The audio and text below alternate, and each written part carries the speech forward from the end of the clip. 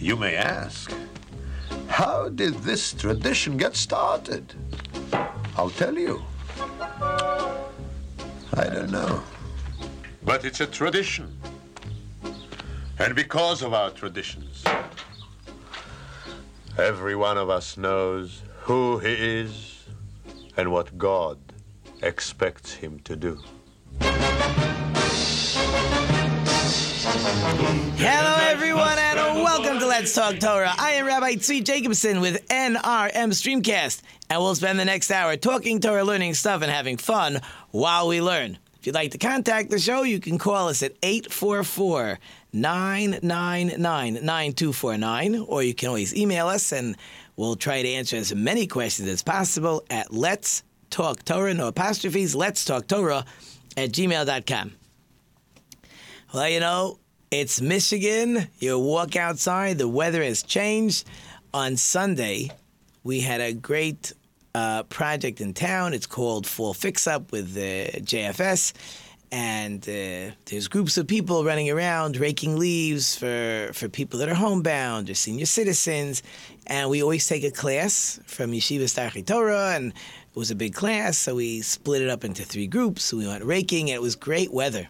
I mean, we were wearing coats and gloves, but it must have been in the 40s. It was great. And we raked, and they gave us blowers this year and bagged the leaves. It was really beautiful. The boys enjoy it. It's a good way of getting out there, and you come into people's houses, and even though someone, I guess, sets up the paperwork, we knock on the door and we say, hello, we're here from Yeshiva Starchei Torah. We're with JFS. We're going to be raking your leaves.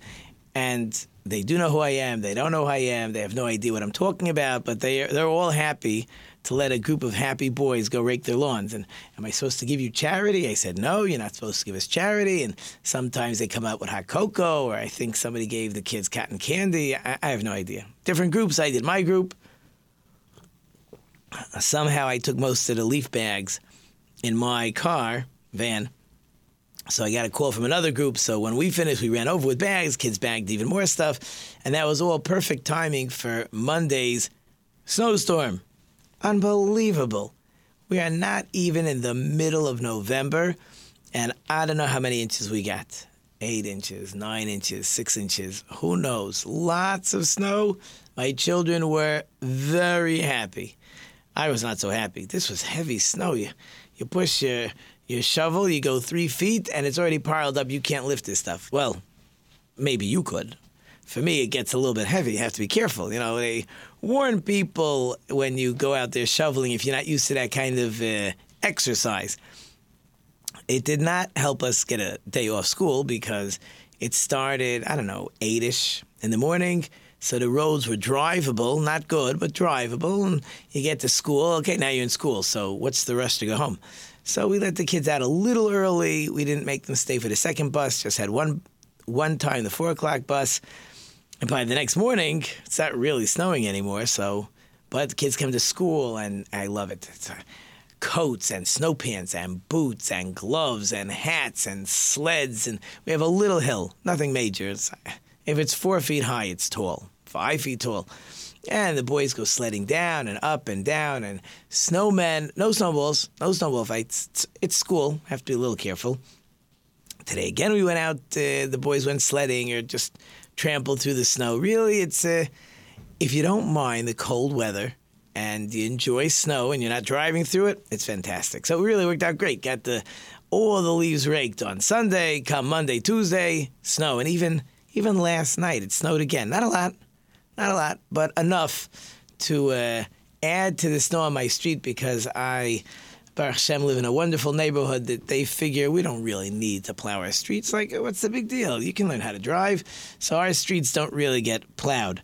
But if you are a politician in my neighborhood, it would be nice if you would clean up the streets once in a while. Even a little salt to make it not so slippery would be quite wonderful.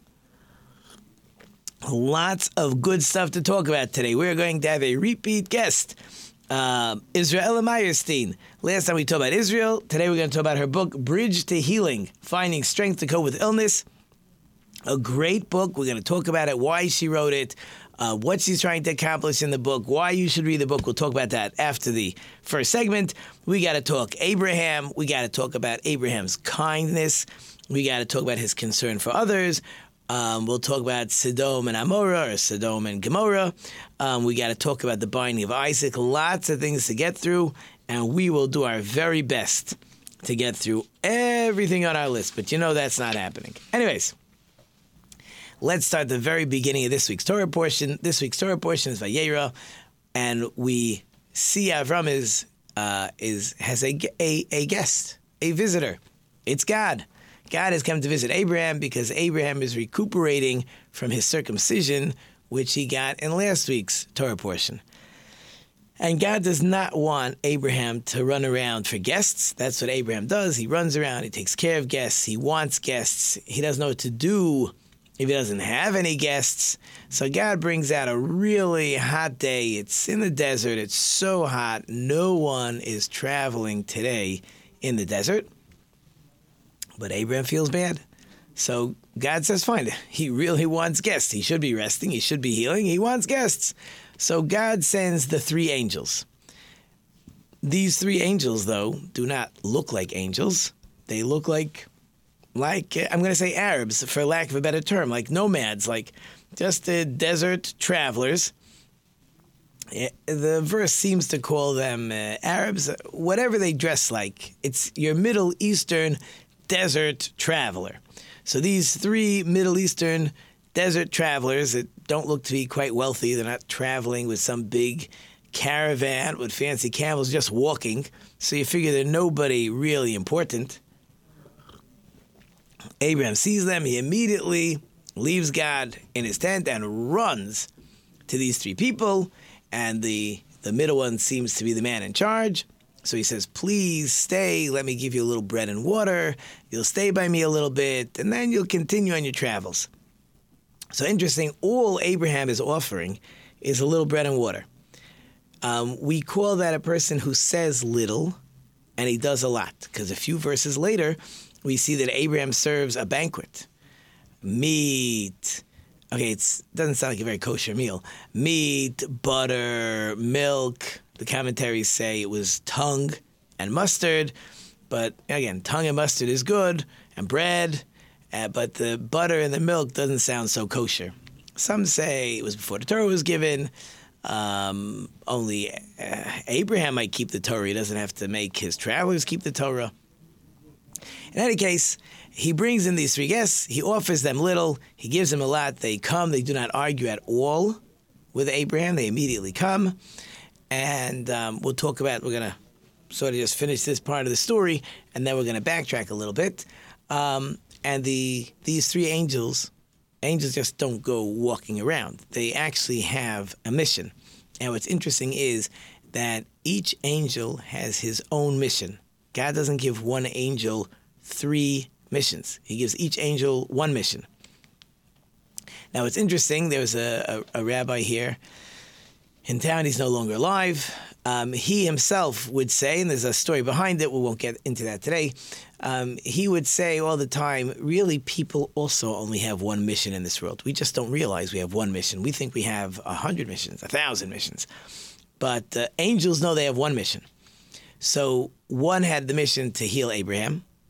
One had the mission to inform Sarah that she would be having a baby.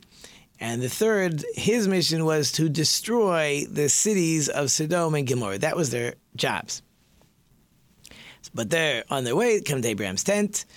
He takes care of them. And then the one who has to inform Sarah gives the message to Abraham. And Sarah's listening in the background and says, okay, next time I come by, this would seem to be taking place around the Sukkot holiday.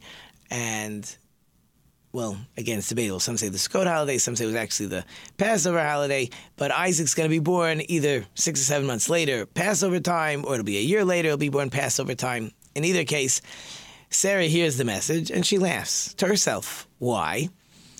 Because, it's very friendly of traveling people to say, oh, I hope you have children. It would be beautiful. That's how Sarah looks at it. So she chuckles to herself. Abraham knows, or God tells Abraham, that Sarah is laughing. Abraham goes to her and says, come on, what are you laughing for? She says, nah, come on, what's the big deal? No, you can't laugh. It's a blessing. How could you laugh? Okay, I didn't really laugh. And Abraham said, you did laugh. In any case, end of story. The angels will now start making their way down to Sodom. And Abraham will see momentarily he's going to pray to save the city before it gets destroyed. But let's backtrack. So Abraham takes care of these three people. This seems to be the only story in the Torah where we actually get nitty-gritty into how Abraham took care of guests. He was known. Abraham is known for his kindness. And the only story we have of Abraham's kindness is how Abraham takes care of three regular traveling people. They're not special. They're not famous. Just three traveling people, and Abraham takes care of them. What's interesting is that it'll now only be two angels, because the one who came to inform Sarah, he can disappear because his job is over. The other angel who healed Abraham will also save Abraham's nephew Lot and his daughters. So they're on the way down to Sodom. So when they reach Sodom, so Lot, the verse doesn't call them men or people. There the verse actually refers to them as angels. So it would seem that Lot understood or saw that these are not regular people, these are special, whether he realized they're angels, whatever he realized, the verse itself describes them as being angels. So Lot is begging and pleading they should come to his house. Which really means that, again, Lot is in the city of Sodom, which we would like to talk about, which is anti-kindness. They don't believe in kindness, they don't want to know about kindness, but Lot is willing to be kind because he sees they're angels. They're special. They're important. So we're like juxtaposing two different types of ways of doing kindness. I can do kindness because I want to be kind to everybody. I think being kind is important. Or I'm only kind if either you have something I need, so I'm going to get paid back, or you're an important person, so I can praise myself that I went and helped this important person. So that's a difference in the kindness between an Abraham and Lot. Now let's take it one step further. The city of Sodom itself was known as a wicked city. God's about to destroy the city. There's no kindness in that city. So I saw this morning something really very beautiful and eye-opening. There's a Mishnah in what's called Pirkei Avos. And the Mishnah says there's 3 or 4 types of people. There's the person who says, what's mine is yours, what's yours is yours, right? That's the righteous kind of person. I have nothing, anything you need you could take, and I don't want anything from you. That's like the righteous guy, right? What's mine is yours, what's yours is yours, he's great. You have the wicked guy who says, what's mine is mine, and what's yours is also mine. I deserve everything, I want everything belongs to me, give me everything. That's the wicked guy. Then the Mishnah seems to say there's the in-between. The in-between guy is the guy who says, what's mine is mine, what's yours is yours. I got my stuff, you got your stuff. So the Mishnah seems to consider the person in between. The problem is elsewhere the rabbis say, when they're talking about Sodom, that that's what this city of Sodom was. They believed what's mine is mine, what's yours is yours. So the question is, why does the Mishnah consider that in between, while the rabbis say this is called Sodom, which means it's wicked? So the first answer is that when we say in the middle is not always exactly in the middle. I gave an example in my class today.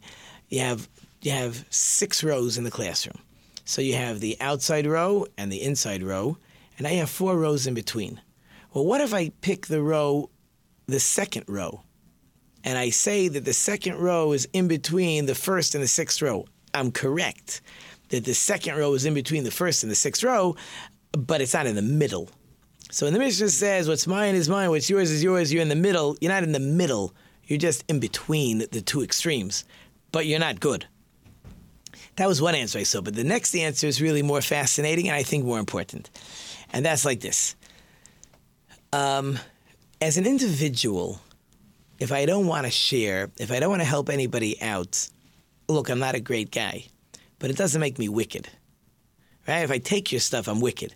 But if I just don't want to share, I have my house, and I have my car, and I have my money, and I don't want to give charity, and I live at home, and I'm an honest citizen. Okay, so you're an okay guy, right? No one's gonna applaud you for your life. No one's gonna honor you for you being selfish.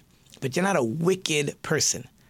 But what if the culture, what if the law of the land, what if the law of the city was, what's mine is mine, what's yours is yours? Every man's for himself. We don't take care of anybody. There's poor people starving. We're very sorry to hear that. They should take care of themselves. I keep my hard-earned money. Let them fend for themselves. So if a city, if a state, if a country were to act in such a way that we don't care about anybody else, everybody has to take care of themselves. You earn your money, you keep it. You do not have to give it away. You do not have to give charity. If the city, again, city, state, area, does not have to help people that are suffering, that is what was wrong with Sodom. Sodom's laws were that our culture, our laws, our constitution were such that I don't have to help you. If you can't help yourself, okay, so if you drop dead, you drop dead. I can't help you. I'm not going to give you food stamps. I'm not going to set up Medicaid. I'm not going to set up hospitals for you. I, as a community, as a city, I don't have to help you.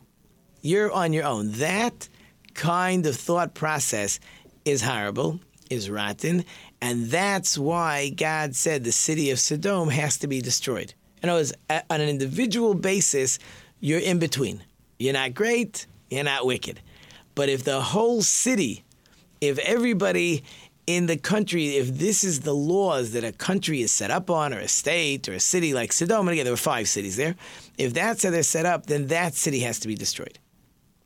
Even though Abraham will pray that if there's righteous people, so save the cities, Abraham understood that this is rotten. You cannot have a city or cities that do no charity, that don't take care of anybody. Abraham understood you can't have that. That was clear to Abraham. But there's always a chance to become better. Abraham felt that if I have enough time, I can explain to all these people how they're supposed to live, how they're supposed to behave, how they're supposed to act, and maybe I can fix them. God said there's no help for Sodom and Gomorrah. They had to be destroyed. Here comes my music. So we're obviously up to the first break. When we come back, we will be joined by Israel Mayestein, and we're going to talk about her book, Bridge to Healing. So hold through the break. You're listening to Rabbi Tzvi on Let's Talk Torah, and we're going to be right back. Hey, how are you? I'm Gerald Valley, and I want to invite you to listen, watch, share my new show, The Drop-In. It is going to cover skate, music, culture, actually all sports. I have some great guests lined up, and it's to inspire and motivate people to make the most of this life we have. Check out the inspiration, the stoke, and the life of The Drop-In with Gerald Valley.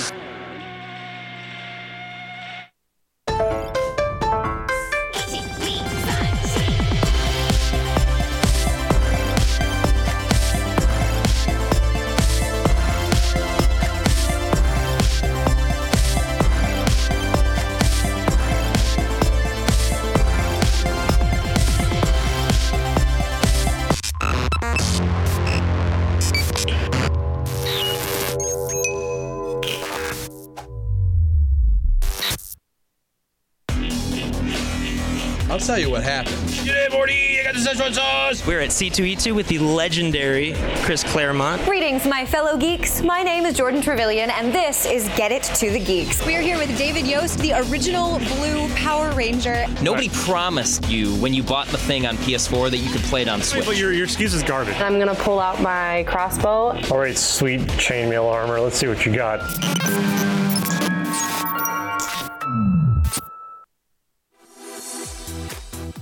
Welcome back to Pop That Culture. That's the horror movie. Bury the phone in the pet cemetery. It's got a cord.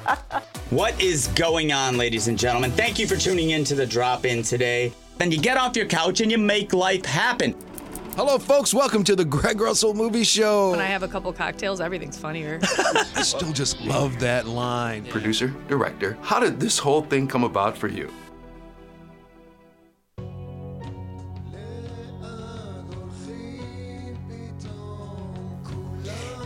And we're back. And for a second round, I must have been very kind and nice the first time around. So Israela, the person with my favorite name, Israela Meyerstein, is back with us. And we're going to talk about her book, Bridge to Healing, Finding Strength to Cope with Illness. Israela, how are you today?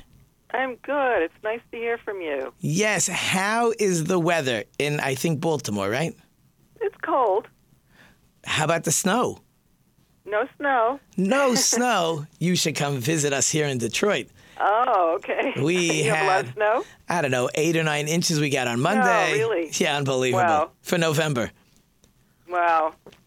But I'm sure the ski resorts up north, which suffered last year, hopefully will be doing better this year. So hopefully everybody will be happy. So, Israel, today we're discussing a whole different book. You know, it's so interesting. I read the last book we talked about was all the essays on Israel, and you sent me this book, Bridge to Healing, and I just, it was just in the pile.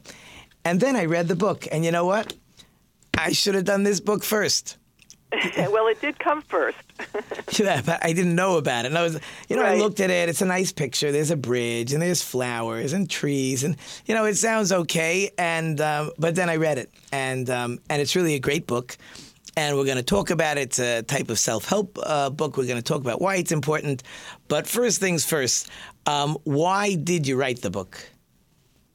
Well, I wrote the book as a result of my own experience with illness back in 2006, and all that I experienced. And I found myself kind of keeping track of some of my feelings and impressions going through not only the illness, but also the complicated medical system. And sometimes I wrote, journaled just to cope. It was a coping tool. And then I thought about it, and I thought, I can't be unique. A lot of people, there are so many people who deal with illness, and I bet they go through some of the similar things that I've gone through. And when I found some answers for myself and ways to cope, I thought, well, I should try to share that, and hopefully it could help other patients, which I feel it has. Good, and I think it will. I mean, hopefully people have the book already. If they don't have it, Bridge to Healing, and they're in these types of situations, they definitely should pick up the book.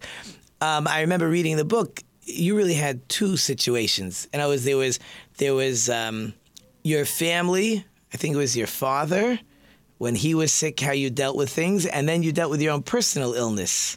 Do I have that part right? I think my mother probably. Your mother. She had pancreatic cancer at a young age. Yeah. Yeah, so, unfortunately, you didn't have the book to start with, but Right. You sort of found out the hard way about, I guess, the journey with doctors and hospitals. So if you could just share with us, so people understand there is a journey, and whether it's they're dealing with family members or themselves, some of the things they need to prepare themselves to actually work through the system properly. If you could just touch on that a little bit. Just a small question. Yeah, just a small one. So for one thing, when unexpected illness hits, it's hard for everyone. I don't know anybody who said, "Oh, it's a piece of cake." And one of the reasons is it's unexpected at times. Another is that it kind of knocks you off your life path, like a huge detour.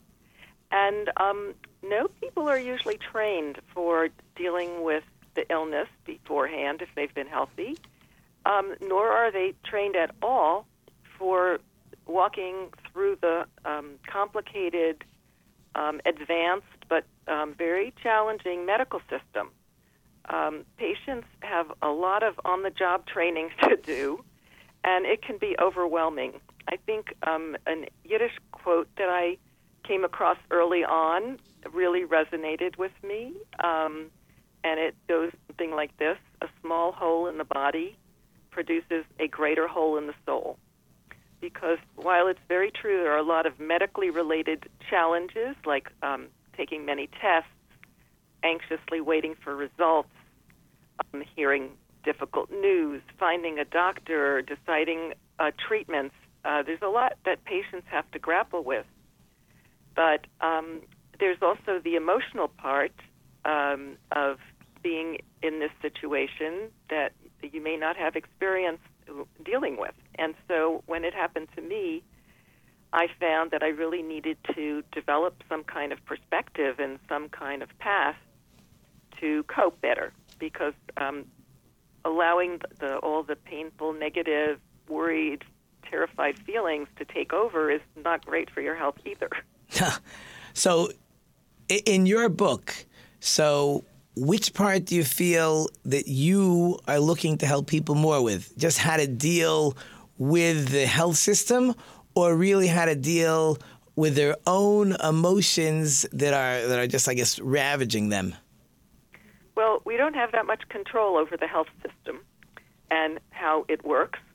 For some people it works really great, and for other people it's challenging. I would say for most people there's some aspect of being sick in a large system that's challenging. So my book is really written for the person because we have faced a lot of emotions going through illness, and I wanted to equip patients and their caregivers and family members with some, I would say literally concrete tools and a perspective for how to not sink and how to stay afloat. The image that I used on the book cover of a bridge came from, I guess a couple sources. One is we all know the song Bridge Over Troubled Waters. Okay. And I often thought of that music, and that really reminds us that sometimes we're on just a little frail bridge that's over a kind of troubled, boiling sea. And the other thing that I remembered and connected with was Reb Nachman's saying that we all walk in life on a narrow bridge, and the challenge is not to be afraid. So when one gets ill, it's probably impossible not to be afraid, but if one stays in a state of fear, then it really becomes paralyzing. So that image of Reb Nachman's bridge was how I also turned to spirituality as a way of improving how I could cope. The spiritual. I have so many questions that I have to get through, but I see you want to focus on the spirituality side, which I think is going to be a good place to focus, because I think that may help people more. The doctors, how they choose what to do when they're faced with questions, who should help them, that maybe we'll get to later. But let's go to the spirituality side. When you say spirituality, do you mean religious spirituality or spirituality in general? What do you really mean, or what would you like to mean? I would say spirituality is the broad umbrella, and it can be accessed through various religions is one aspect, but spirituality is also more about how we exist in the world. It has to do with our insides, emotional insides, and our ability to reflect on our situation. So I see spirituality very broadly, and it also, if we think about it's a very important tool in dealing with illness. There are many spiritual tools. Just one example is meditation.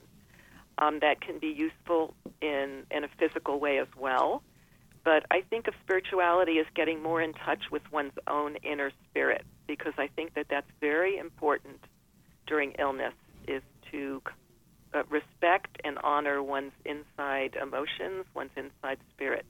If one has also a religious conviction that attached to a particular spiritual approach, so for me it was Judaism, of course, that really aided me tremendously, because not only was there a perspective that our bodies and minds are integrated, but there's a whole treasure chest of coping tools that I collected that helped me. So the spirituality is more of a coping tool. It's going to help me in my healing process. Is it both?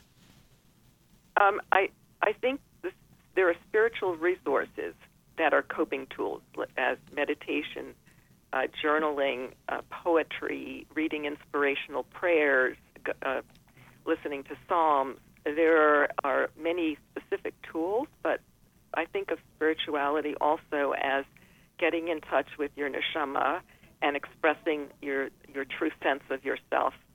And being able to honor the insides more. I think that's a kind of growth that I went through, whether it was understanding that I have a soul inside that is a neshama that is holy because God plants it in us, and thinking about that and reflecting on what that says about me, as opposed to just thinking of me as a physical being. So why do you think that helps? In a broader sense, as well as very concrete tools that I developed. Right, so, but why, again, so I have my physical body, I have, we'll use your words because I like them, I have my soul, and they're obviously connected and intertwined, but my body is what's ill. Is my soul ill? Or is why is it important that I should worry about my spirituality when, I don't want to say when my tooth hurts, but when somebody's ill? Why is that important? Well, I don't think that everybody goes in that direction. Some people approach illness in a purely biomedical way. I got this ache, this problem, this surgery, take care of it physically and it's over. But I think many people, and more people, are more willing to, or more open to the emotional aspects of illness. We know more about it. And illness just creates all kinds of feelings, emotions. It raises spiritual questions, whether we like it or not.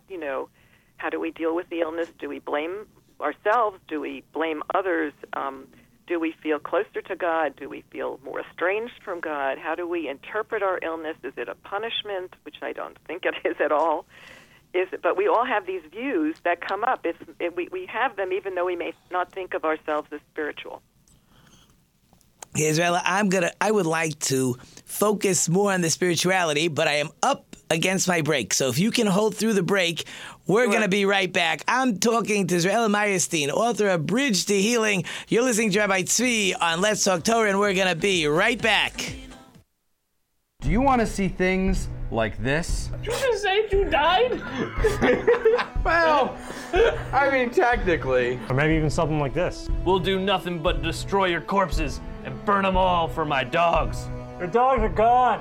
And sometimes, a little of this. We need to have a talk. I take my axe and I smash it. No! And check out Podquesters, the show where we tackle ghoulish goblins, fiendish foes, and dangerous drakes. Oh, like the singer? No, the dragon creature. Oh. Anyways, Podquesters, Fridays, only on newradiomedia.com. Welcome back to Who's Got Chutzpah. I'm your host, Rabbi Tzvi Jacobson. Andy, are you ready? Andy, what holiday is this associated with? Oh, boy.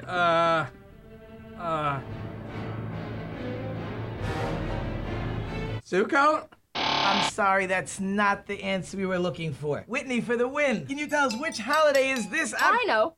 Shavuot. No, I'm sorry. I've got the answer. Ta-da! What? My show, Let's Talk Torah, where we talk Torah, holidays, faith, and all the things that help us live our life. That's Let's Talk Torah, Thursdays at 3 p.m. That's pretty good.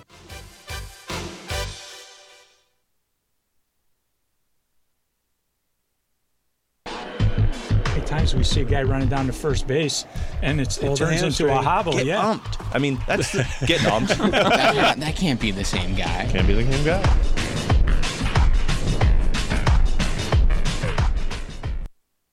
Why are we here?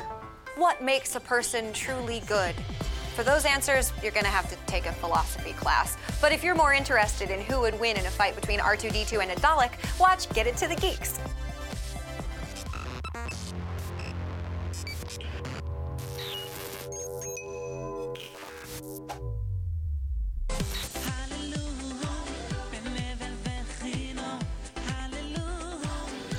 And we're back.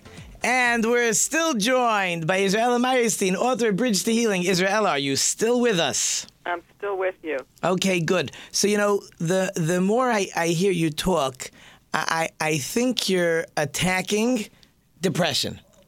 I mean, maybe I'm getting it wrong, but when we talk about the emotional side of what people go through when there's illness, there's, whether it's self-pity or anything else, but it leads to depression, which certainly can't be something healthy for a person who is ill or family members trying to take care of that patient. Am I getting that right?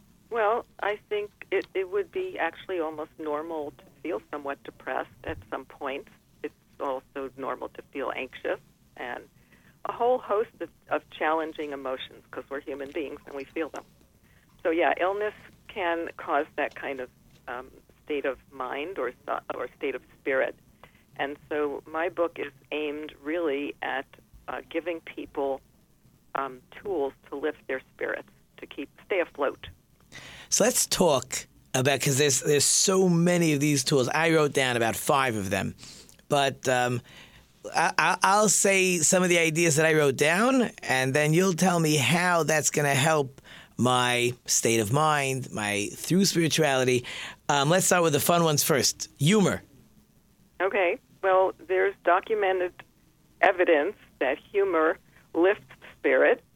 There is actually scientific evidence that heavy belly laughter actually affects the body in a positive way. So humor distracts us in some ways from our feelings very heavy and serious. So it's a great spiritual coping tool in my view. So is that any kind of joke? It's reading jokes, telling jokes. So when someone goes to visit someone who's not well, just tell them jokes. Well, no, it depends on the person. I think when you make a visit to the sick, Bikur Cholim, which is also a beautiful tool in our tradition, you need to pace yourself according to the patient. If the patient is morose and sad and looking kind of really depressed, you're not going to tell them jokes probably unless you know them really, really well and they want you to be their joke teller. Okay, but maybe that's what the person needs, but obviously you've got to be sensitive. For some people that might be helpful, but for others it might be just the opposite of. They may have the feeling like this person's coming in to make merry, and I'm down in the dumps, and I'm not interested in what they're trying to do to lift my spirits. I need somebody to come in and say, "Oi, this is really hard, isn't it?" So everybody's a unique individual, and part of what happens when you're ill is you have to really figure out what's going to be important for you, and to be able to say that to people. Like if they ask, what can I help with? Can I help with meals? Well, yeah, that would be great. That somebody did that for me, and it was wonderful. A group of people got together in a little community, and they provided Shabbat meals for me on the Fridays when I had chemo. So every person is an individual, and when we try to help someone who's sick, we need to really keep that in mind. Okay, how about music? Music is another thing that I think always people love music. People have different preferences in music, different tastes in music, but music does something for our insides. It can calm us, it can ennoble us, it can lift our spirits, whether we're making the music or singing or listening to soothing music. I think music is a terrific tool. Of course you do. It's in the book. It must be terrific. Okay. Well, I got myself some CDs with soothing music, and I would listen to some of Debbie Friedman's music. She would take traditional prayers in the English translation, and she would set them to beautiful melodies. And I actually created a morning service for myself that I would listen to when I walked in the morning, and I would listen to beautiful tunes, and I actually do that till today. Wow, amazing. Okay, how about poetry? Poetry is another way that our inner spirit and soul can be expressed. I think you probably remember reading in the book that my father became a poet, and I literally, while he had a physical disease,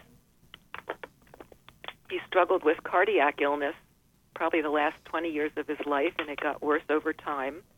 But because of his poetry, which he turned to, he's very creative, he actually did his own sort of therapeutic healing. He processed his childhood, his loss of home and country, and Holocaust losses, and I literally watched him become younger in spirit, even though his body was decaying.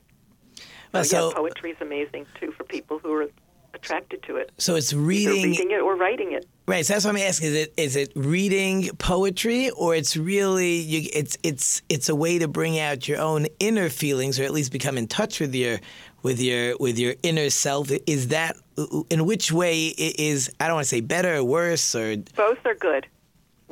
Each individual, I'd like to think that I made up a spiritual treatment plan for myself, and if it was something that I enjoyed receiving, then I would. And it meant something to me, it lifted my spirit, then I would go for that. And if it was something active that I did, like art, that made me feel better, and giving the art to somebody made me feel even better because I brought joy to somebody else as well.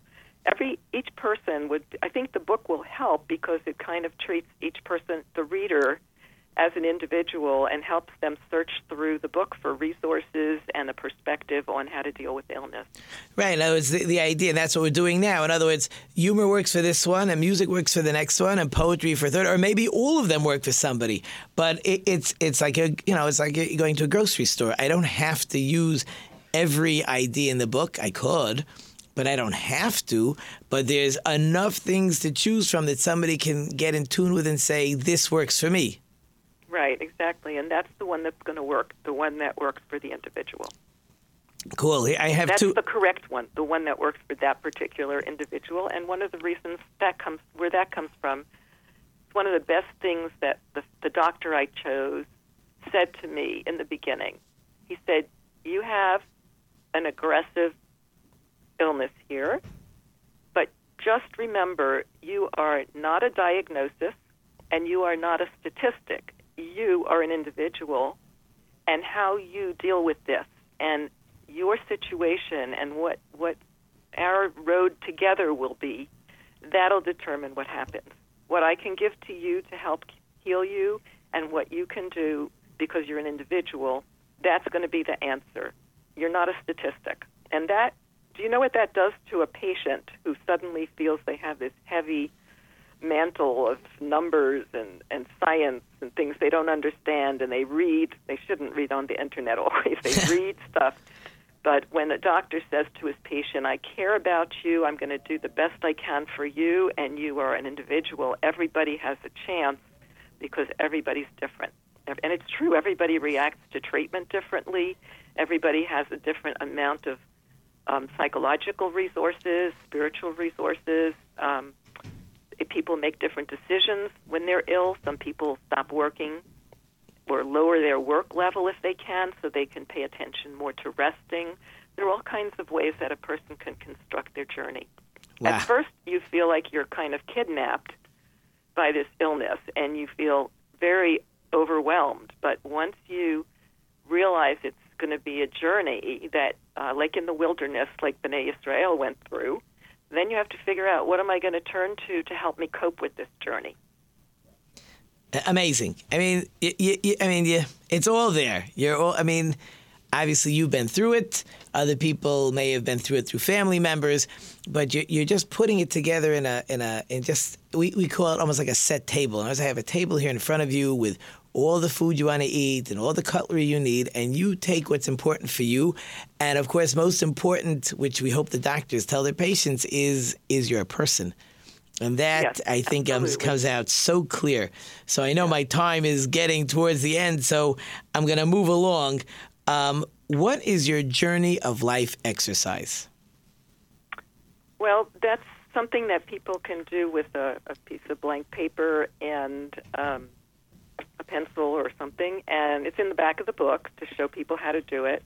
And basically it's a little bit of a graphic that shows a person I just turned to that page 148. Person's on their journey of life, and all of a sudden there's this huge detour. It could be illness, trauma, loss. This is not just physical illness. It could be some kind of crisis that knocks the person off the road, and then they fall into this vast wilderness. So the metaphor is actually going through a wilderness. Sometimes there are troubled waters there. Sometimes there's even the valley of the shadow of death. And while they're in the wilderness, what will help them get to, you could say, to healing, pathway to healing, or to the promised land, are the spiritual coping tools that I share in the book. Different things that will appeal to different people that will help them keep their spirits up and strengthen them to deal with what has to be done in terms of the treatments and the illness experience, to lift their spirits, to strengthen them internally. And do you want me to talk about the MAPS perspective a little bit? If you could do it quick, only because we have about 2.5 minutes left. So if you could do it quick, so what I tried would like to hear it. After I thought about what I felt was needed is create a little bit of a formula called MAPS. M stands for meaning, and that would be kind of making sense out of what just happened and what you can learn from the illness. A represents agency, which is the very, very key, is to check in with your inner spirit and become your advocate. I'm not a complaining person, but I learned to speak up when something didn't seem right, and it was very important. So I say, don't be too patient a patient. Good. P stands for practical coping tools, and that's where you get the whole list, or you sort of like the menu of all the possible ideas of coping tools. And whenever I give talks about it, people add extra ones that they like.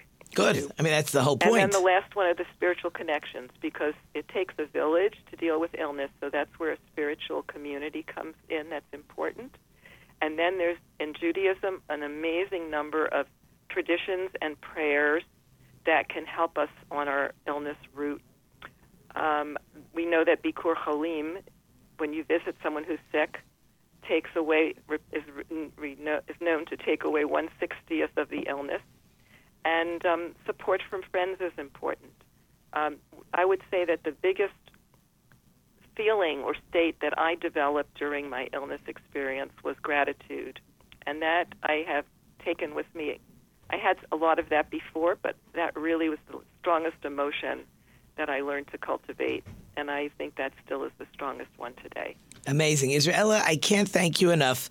Hopefully people have learned a lot, or at least gotten enough insight to know to pick up your book. It's called Bridge to Healing, Finding Strength to Cope with Illness, from Israela Meyerstein. Israela, can you just tell us how to get the book? It's on Amazon, so that would be the first stop.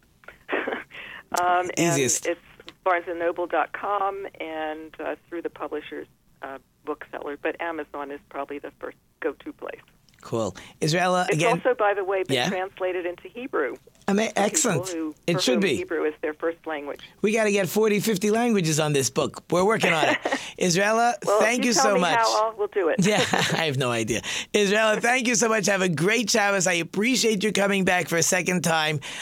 Be well, and I hope people pick up the book Bridge to Healing by Israela Meyerstein. Be well. Thanks so much, Zvi. Shabbat Shalom to you as well. Have a good Shabbos. Okay, we got to get ready for our next break. By the way, Bikur Cholim, visiting the sick, which is really beginning this week's Torah portion, where God comes to visit Abraham. That's our first connection to visiting the sick. In any case, I'm up against my break. You're listening to Rabbi Tzvi on Let's Talk Torah, and we're going to be right back. Welcome back to Pop That Culture. That's the horror movie. Bury the phone in the pet cemetery. It's got a cord. What is going on, ladies and gentlemen? Thank you for tuning in to the Drop-In today. Then you get off your couch and you make life happen. Hello, folks. Welcome to the Greg Russell Movie Show. When I have a couple cocktails, everything's funnier. I still just love that line. Producer, director, how did this whole thing come about for you? Times we see a guy running down to first base, and it turns into a hobble. Get umped. I mean, that's getting umped. That can't be the same guy. Can't be the same guy.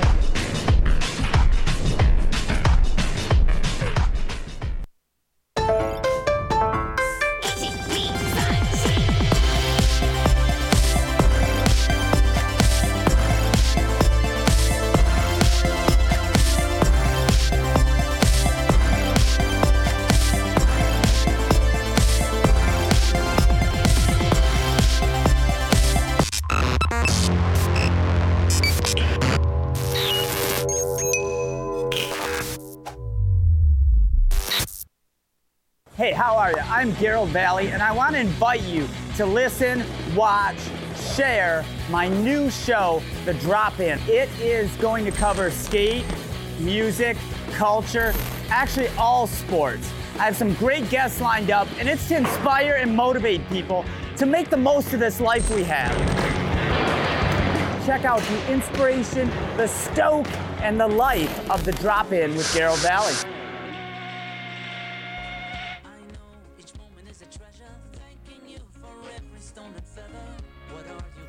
And we're back. And after talking to Israel about her book, and she brought up the concept of Bikur Cholim, visiting the sick, which we'll touch on for a minute. That should have been my word of the week. Okay, I wasn't ready for that one. We'll do that in a second. But Bikur Cholim is visiting the sick. One of the acts of kindness that a person needs to do is when people are sick, people in the hospital, you visit. You take care of them. Again, you have to be sensitive. You have to know how long to be there. If family members are there, if you're in the way. Sometimes the right kind of kindness is to go to the hospital, see the family is busy, and not go in and visit the person. Even if you traveled and you took time off work and it's your time and you must visit this person. But sometimes the right thing to do is not to go in. But sometimes the right thing to do is to go in, to visit, to talk, to be there, to show support, whatever it takes. And that is one of the kindnesses that's actually brought up in the beginning of this week's Torah portion. So, but before we move along, of course, we're up to our letter of the week. We're up to the second letter in the Aleph Beis. We are up to the letter Beis or Bet. That's numerical value is 2. It's right behind me. It could be an inverted C with a little leg sticking out of the back.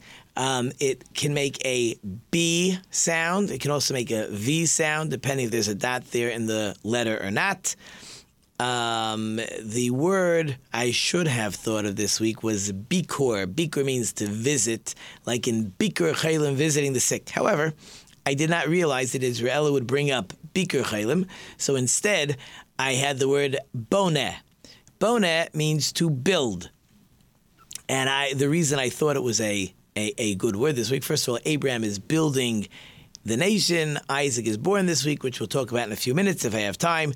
And Israel's book is really helping a person build themselves up. We talked about that one of the things that happens, people get depressed. There's a lot to deal with when a person is sick. There's a lot of coping that goes on.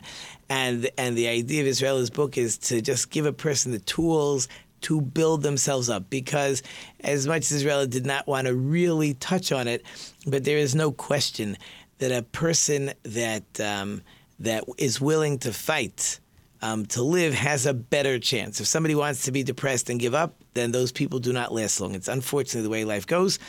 I guess that's a good play on words with life. But people that go ahead and are willing to fight have a better chance at living, but you need coping skills. And a lot of them are through spirituality and through prayer and all the long list that Israel writes about in her book. So time is ticking, and I actually have 2 different stories. I'm not sure if I'll get to both, but one came up this week. I would not call him a colleague. I would really call him a teacher of mine. His name was Rabbi Hillel Mendel. Suddenly passed away this week. He was in a gym and he was exercising and he had a heart attack and he passed away, which is one of the reasons why I don't go to the gym, because it's very dangerous to go to a gym because people have heart attacks there. So that's one of my excuses, or at least it's one of my new excuses. But in any case, he was really a friend. He taught me. He had classes in Israel training new teachers. He also he was a principal in numerous schools. I actually remembered him from Queens. Most recently, he was a principal in Chicago. And when I took his course, I was, I think, 20. So even though I was a little bit young, and usually teachers, he wanted people in the 26, 27, 28-year-old range that were really getting ready to go into teaching. I wasn't even married. I didn't get married for another 2 years, 2.5 years after his course. But I knew that I wanted to be a teacher. I knew I was very good at teaching children. I wanted the tools, even though it would be a little early. And he allowed me to take the course, which was really kind of him. And what happened was the course was in one area in Jerusalem, and it was about a 25-minute bus ride from where we took the classes to back to where my school was. There was actually a bus stop right in front of my school out in Givat Shaul. If people know neighborhoods, the courses were actually in Sanhedrin Mechevet. I have no idea what the bus number was. In my head, I think it was the 7, but I actually have no idea. Certainly, I don't remember. That was, 33 years ago I took that course. Now, every day, class over, let's say 4 o'clock, it was pretty much an intensive course during the summer. It was 4 or 5 weeks of a couple hours a day, and then in the summer it was like 8, 9 hours a day, 8 or 9 o'clock in the morning, 4 o'clock in the afternoon. Very intense for about 3 weeks. So everybody finishes the classes. You quickly go out, you get on the bus, you go home. I would like to write my notes. I got to refocus on the day's notes, and I wrote them down, and I discovered that this Rabbi Mendel pretty much would not leave right away after class. Probably between a half an hour and 45 minutes after class, he would go ahead and get on the bus. Well, wouldn't you know that every day I happened to need to, or it happened to work out that I was on the same bus. He had to go a little further than me, the same bus, same time every day. Can you imagine such a thing?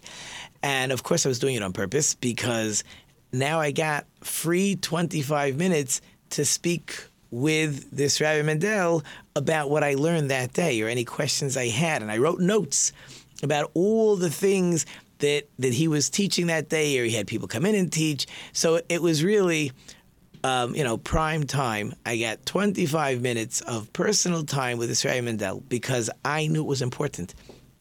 And I said, hey, if I have an opportunity to go ahead and hang out with somebody who can teach me what I want to know, I have to be a fool.